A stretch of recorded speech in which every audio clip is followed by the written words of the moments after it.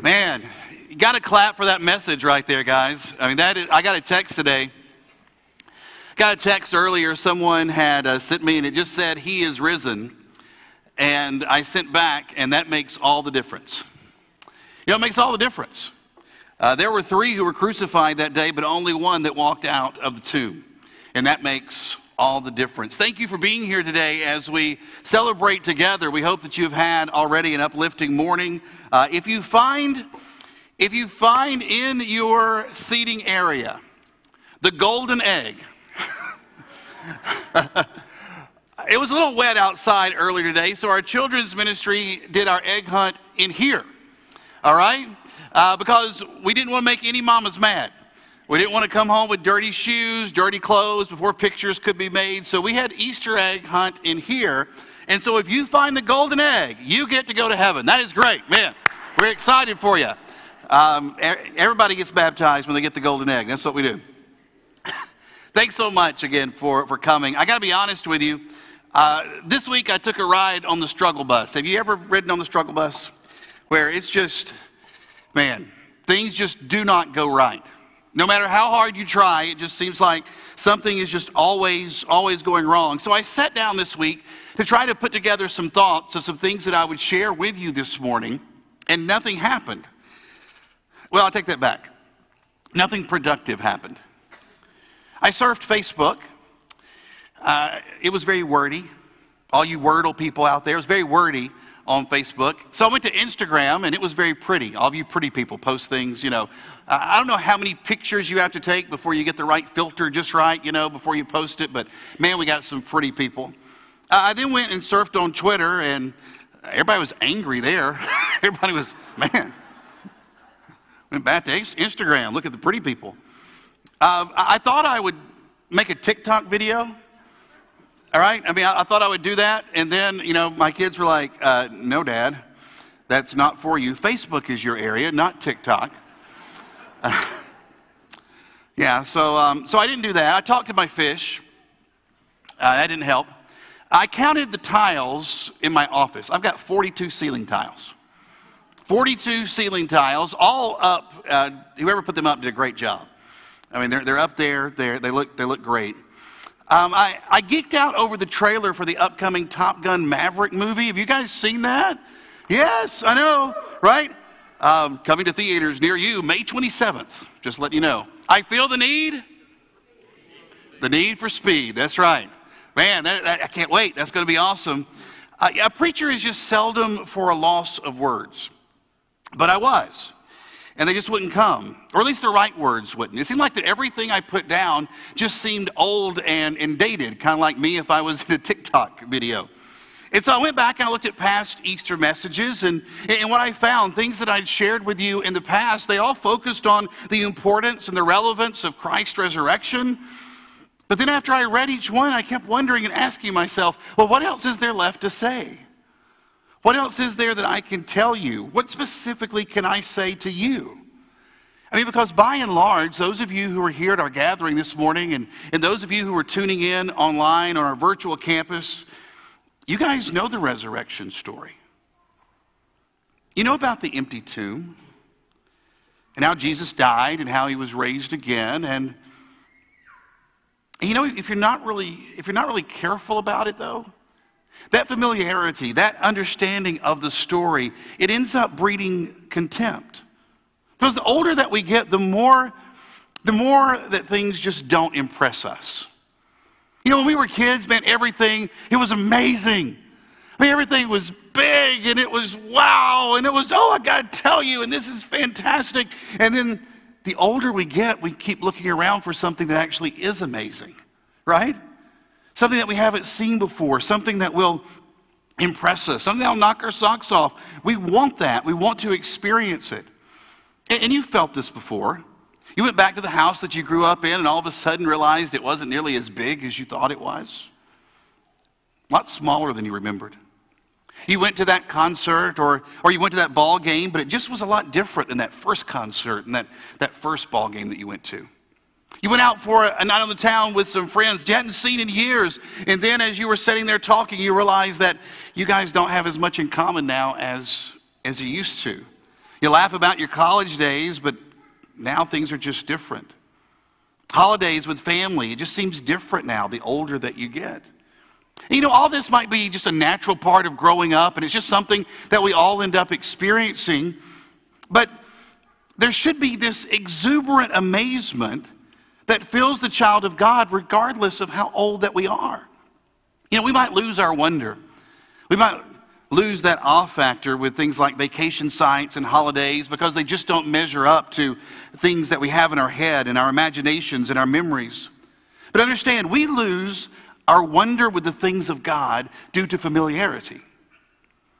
We pick and parse and dissect and discuss the wonder right out of ourselves. And I wonder this morning, could you be so familiar with Easter and so familiar with the story that you're just no longer moved by it? Another Easter is rolled around, you got dressed up. I got dressed up, right? People are asking today like, hey, who's our visiting preacher? We're not used to one with a coat and tie. Who's that guy? Well, picture day, you know. The wife picked it out, everything. We get dressed up. We load the kids up in the car. We drive to a nearby church. We take some pictures. We hunt some eggs. We hear an Easter message, a resurrection message. And then we might go out and eat, spend some time with family and friends, and then we go home. But guys, all too often, we return home at best unmoved and at worst unchanged because we know what's coming. We know the aha moment. And because we know what's coming, we're just not overly impressed. And we're not very motivated. And yet for Jesus, it was the exact opposite. It was his knowledge of the coming resurrection that actually propelled him to Jerusalem. He said, we're going up to Jerusalem. He told his disciples, we're going. And then he got real with them. He said, the Son of Man will be delivered over to the chief priests and the teachers of the law. They will condemn him to death. They will hand him over to the Gentiles. They will mock him. They will spit on him. They will flog him. And they will kill him. And 3 days later, he will rise. Guys, Jesus knew what was going to happen. He knew the story even before it had been written. Judas' betrayal did not surprise him. He was not caught off guard by the soldiers that showed up in the garden and then took him away for trial. He was not bewildered when the crowd called out for Barabbas instead of shouting out his name. And when those people who were shouting, when they were yelling, crucify him, I'm sure it broke his heart, but it did not shatter his perception. He knew what was coming. He stated as fact. He said, this is what's going to happen. He clearly saw what awaited him in Jerusalem. But amidst all that darkness, and amidst all that pain, there was still light and there was still hope in Jerusalem. See, Jerusalem meant death, but it also meant life. Jerusalem meant that there was going to be a cross, but Jerusalem also meant that there was going to be a tomb. And because Jesus knew what awaited him in the tomb, he did not avoid the journey to the cross.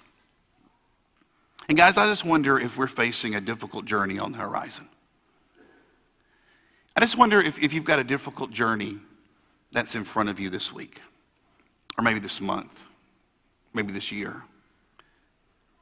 If so, would you let the promise of the resurrection help you confidently walk toward your Jerusalem? You might not have to face down an angry mob, but you do have to deal with upset customers and some screaming kids.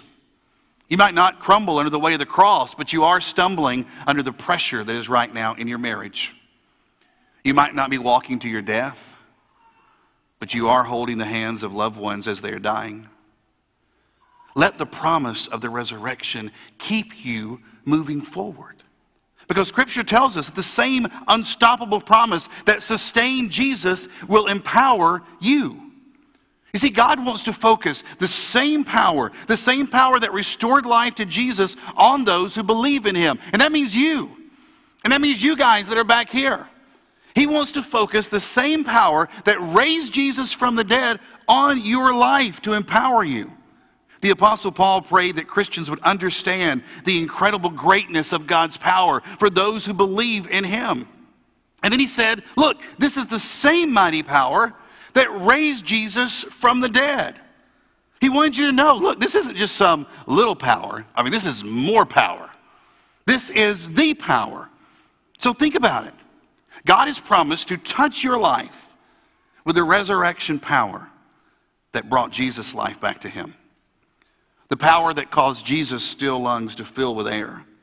The power that caused his silent heart to begin beating again. He wants to touch you with that power.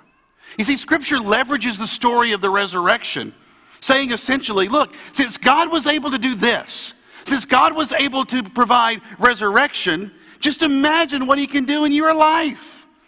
I mean, if he can do that, if he can raise Jesus, man, what can he accomplish in your life? Help you overcome destructive choices? Empower you to become something or someone that you're not? Free you from addiction? Fill you with hope? Give you the strength to go and put the pieces back together?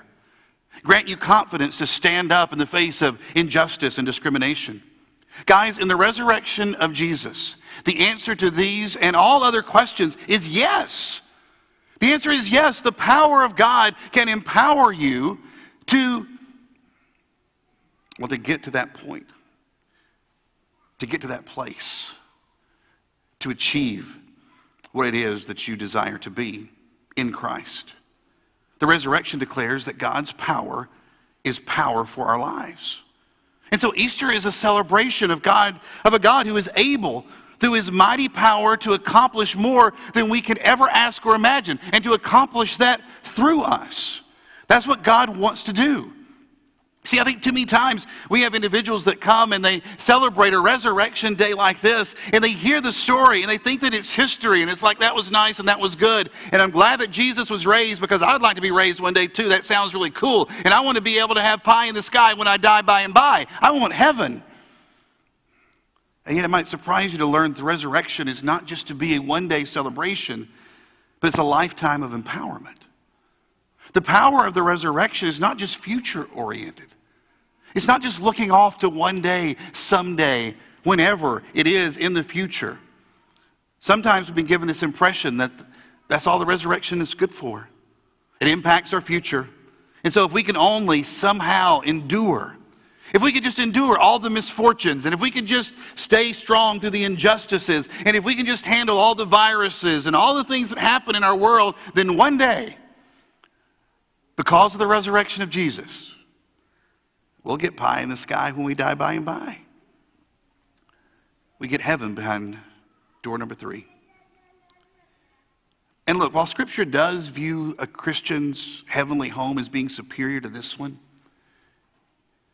when we stop and look at it a little bit more closely, it does not present the idea that the primary point of the resurrection story is something that's going to take place in the future. I want you to listen how the Apostle Paul connects our lives to resurrection. He says this in Romans chapter 6. For we died and were buried with Christ by baptism. You saw Cole do that earlier. And just as Christ was raised from the dead by the glorious power of the Father, look at this, now we also may live new lives. Right now. Since we have been united with him in his death, we will also be raised to life as he was. Now look, there is both a present and there is a future promise that is talked about here. Cole has new life now. He is a different person now. Now he might have just felt like a wet rat when he got up out of the baptistry.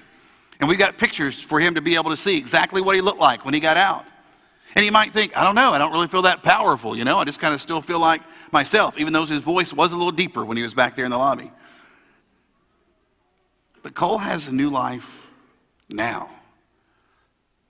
But he also has the promise of a new life later. It is a present and it is a future promise. Listen as Paul continues. He says, so give yourselves completely to God. He says, Cole, give yourself completely over to God.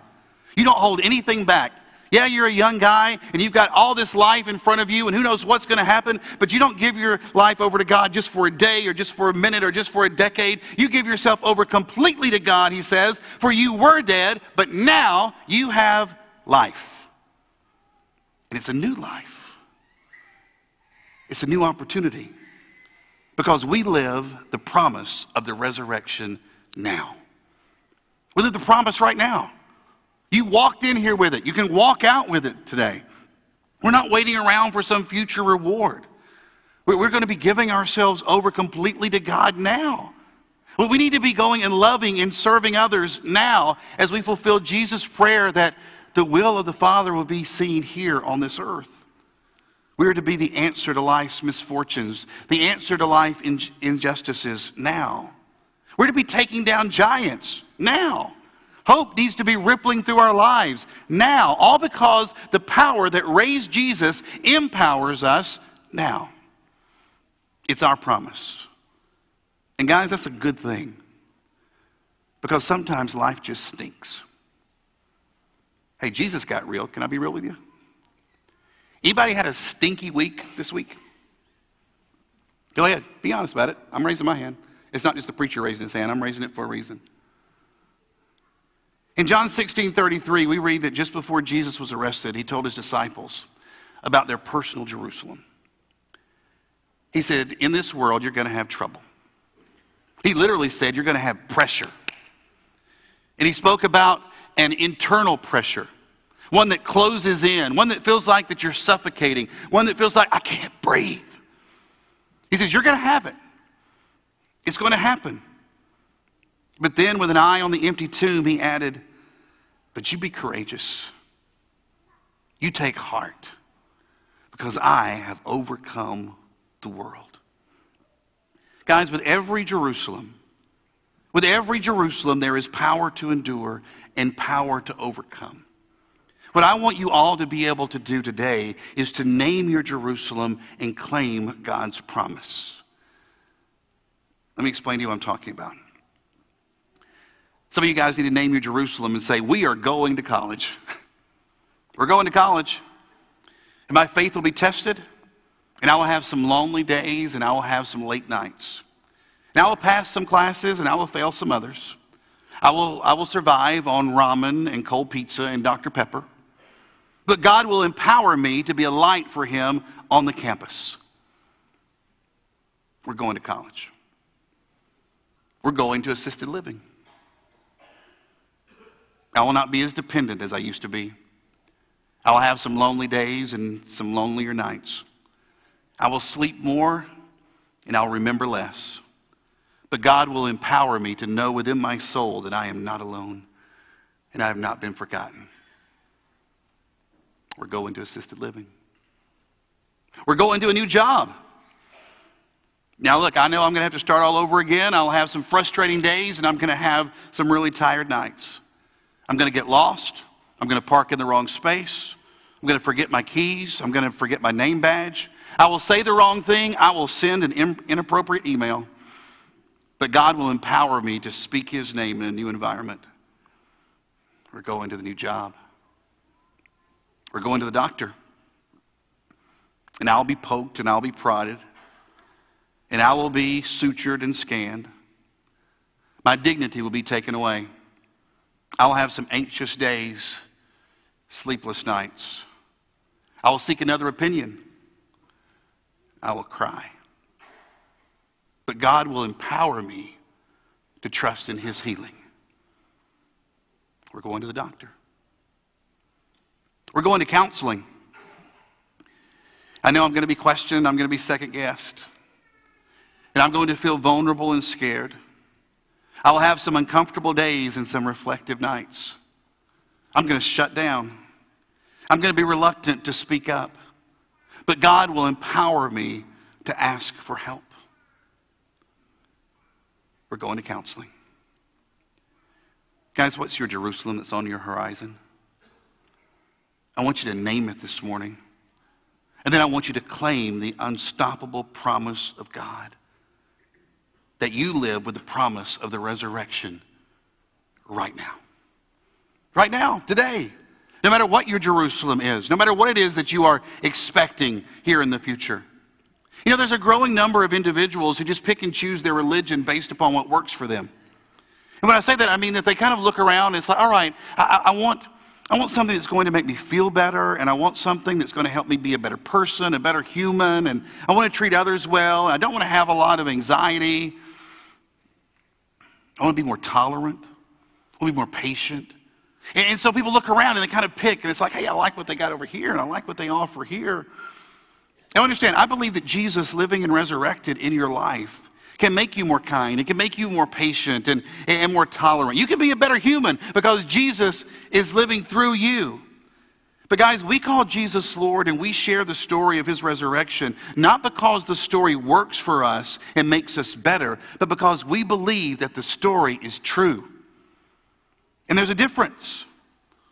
You see, we believe that God sent Jesus into this world and that he lived a sinless life, that he died as a sacrifice, and that he was resurrected. And we have staked our future and we have staked our present on the truth of that story. And our lives bear witness to that story's continuing promise. And it's why every year we get together. Oh, we get together at other times too, and we talk about the resurrection. We talk about what Jesus has done. But at least one time a year, we kind of come together in groups that maybe we're not always with. And we get together with family and friends and strangers alike, and we say, you know what? Here today, I've got to declare it one more time just to make sure that I remind myself the story is real and the power is within me. Because we don't want familiarity to breed contempt. Now look, I've seen it happen a lot, but I've also seen where anticipation leads to excitement. When I was a kid, I used to drive my parents crazy when it came to vacation. I was an only child, so I was the only one that was in the back seat. So I figured I needed to make up for the fact that I had no other people with me, right? And so it was, every couple of miles, hey, are we there yet? Are we there yet? I want a Happy Meal. Can I have a Happy Meal? Are we there yet? What are we going to listen to? And remember, it was only one radio station, right? That was all you could have. I drove them crazy. I would have loved to have had a Buc-ee's, right? Isn't Buc-ee's awesome, by the way? You go on vacation, and you plan your vacation now to stop at Buc-ee's to get some brisket and also to be able to pick up, some type of beef jerky and all this kind of stuff. I mean, it's like going on vacation itself when you arrive at Buc-ee's. Some kids are like, Disney, I've made it. And they're like, no, we're still going. We haven't gotten there yet. Come on. We got to get in the car. But we didn't have a Buc-ee's when I was growing up. We didn't have a Buc-ee's. Instead, we stopped at rest areas. Anybody here stop at a rest area on vacation? Remember those days? Remember the days of the picnic tables that were made out of concrete that were there to scrape your legs, right? Yeah, if the ants did not get you, the concrete would. And so you would go and you would stop at this rest area and you'd have to go and see which table didn't have all the bird poop on it, and you're trying to clean everything off. And maybe your mom was like mine. She pulls out, the wet ones, and she starts handing those little wet wipes out. And then we get the paper towels and start putting them down over the bird poop and, trying to get the good place. And I'm trying to figure out where to sit. And I'm like, oh, it's hurting my legs and, it's hurting. And my dad's saying, we will get back in that car and go home. Sounds like some of you guys went on vacation with me. It was not what I wanted, but because I wanted to be at Six Flags, eating popcorn, or Stone Mountain with my corn dog on a stick, but instead we got my mama's box. My mama had a vacation box. I don't know if any of you guys had a vacation box. Maybe you still have it, but in that vacation box was everything you needed to survive in case of zombie apocalypse or vacation trip, whichever one, you were a part of. And my mom would bring out the box, and she would bring out then our meal for the day, Spam, or deviled ham, right? Or pimento cheese with mayonnaise rubbed on it, And so she starts making the sandwiches and getting everything ready, and I'm like, how much longer are we going to have to be here, and do we have to eat this, and come on, can't we just get going? I want to go. Fine. So I'd sit there, and I'd eat my Cheeto, get all the orange stuff all over your fingers, just so I could rub it in the back seat when we got back in the car. I mean, hey, if I was going to be forced to sit out there on the concrete, then the least they could do was let me have my fun. But guys, even though I despise that box, and we laugh about it in our family to this day, I knew that once my mom started packing it, man, it was vacation time. I mean, vacation was right around the corner. And because I knew what was coming, I was willing and I was able to endure the journey. So why do we focus on the resurrection every year? Why do we get dressed up and why do we come and get the pictures and why do we all crowd in and sit and go through all this? You're like, okay, I was at church last week. I was at church last month. I was here last year and we're doing the same thing. We're talking about the same story. Why do we do it? It's because, truth be told, guys, we need some endurance for our journey. And we do not always see our Jerusalem on the horizon. I've told you before, the very thing that will impact your life the most is the very thing that you never see coming. It's the sickness. It's the accident. It's the phone call, the virus, the tornado, the recession, the breakup. You see, you don't always know what's going to end up being in your vacation box. You don't know what your spam's going to be. You don't know what your pimento cheese is going to be. You don't know what's there. And so since you can't always see your Jerusalem, then you need to be able to focus on the promise of the resurrection. You focus on God's promise. Because the promise of the resurrection doesn't just reside in Scripture. It resides in you. It's not just a story. It's real. It's living. The same power that raised Jesus from the dead is able to empower you to endure the troubles, to endure the pressure, those times when everything is just closing in on you in this world. Guys, your Jerusalem is coming, and maybe you can see it. Maybe you know what's on the horizon, and maybe you can say, I'm going to college, I'm going to assisted living, I'm going to the doctor, I'm going to the job. Maybe you know what's coming, but maybe you don't. So why don't you focus your eyes on the promise of God? Because your Jerusalem is coming. So focus your eyes on the unstoppable promise. Guys, Easter is not an event to celebrate one time a year. Easter is a promise that Christians get to live every day. And here's what I'd love for you to do this morning. Here's what I'd love for you to do. You've got, when you came in, hopefully, maybe you picked up one of our handouts. There's an empty space on the inside. It's just this gray square. I would love for you to take that. Either you do it right now or you can take it home with you. If you don't have one of those in your lap right now, you can get one as you leave. I would love for you to get that and then just write in that box what your Jerusalem is. Okay, now you might not know. You might just need to write the word Jerusalem. Okay? Because you don't know what's coming. Or you might see it. You might know exactly what's on the horizon and where the stress and where the pressure is going to come in. And I would love for you just to go ahead and to write that in that box. Just write in the box where you go ahead and you name what that Jerusalem is. Now look, if you don't have that paper with you right now, it's all right. I just want you to be thinking about it. You get that in your mind. You start thinking, what is that Jerusalem? What is coming? Or you just have in your mind, think Jerusalem, Jerusalem, Jerusalem. And we're going to sing together a song called Amazing Grace, My Chains Are Gone. And while you're looking at that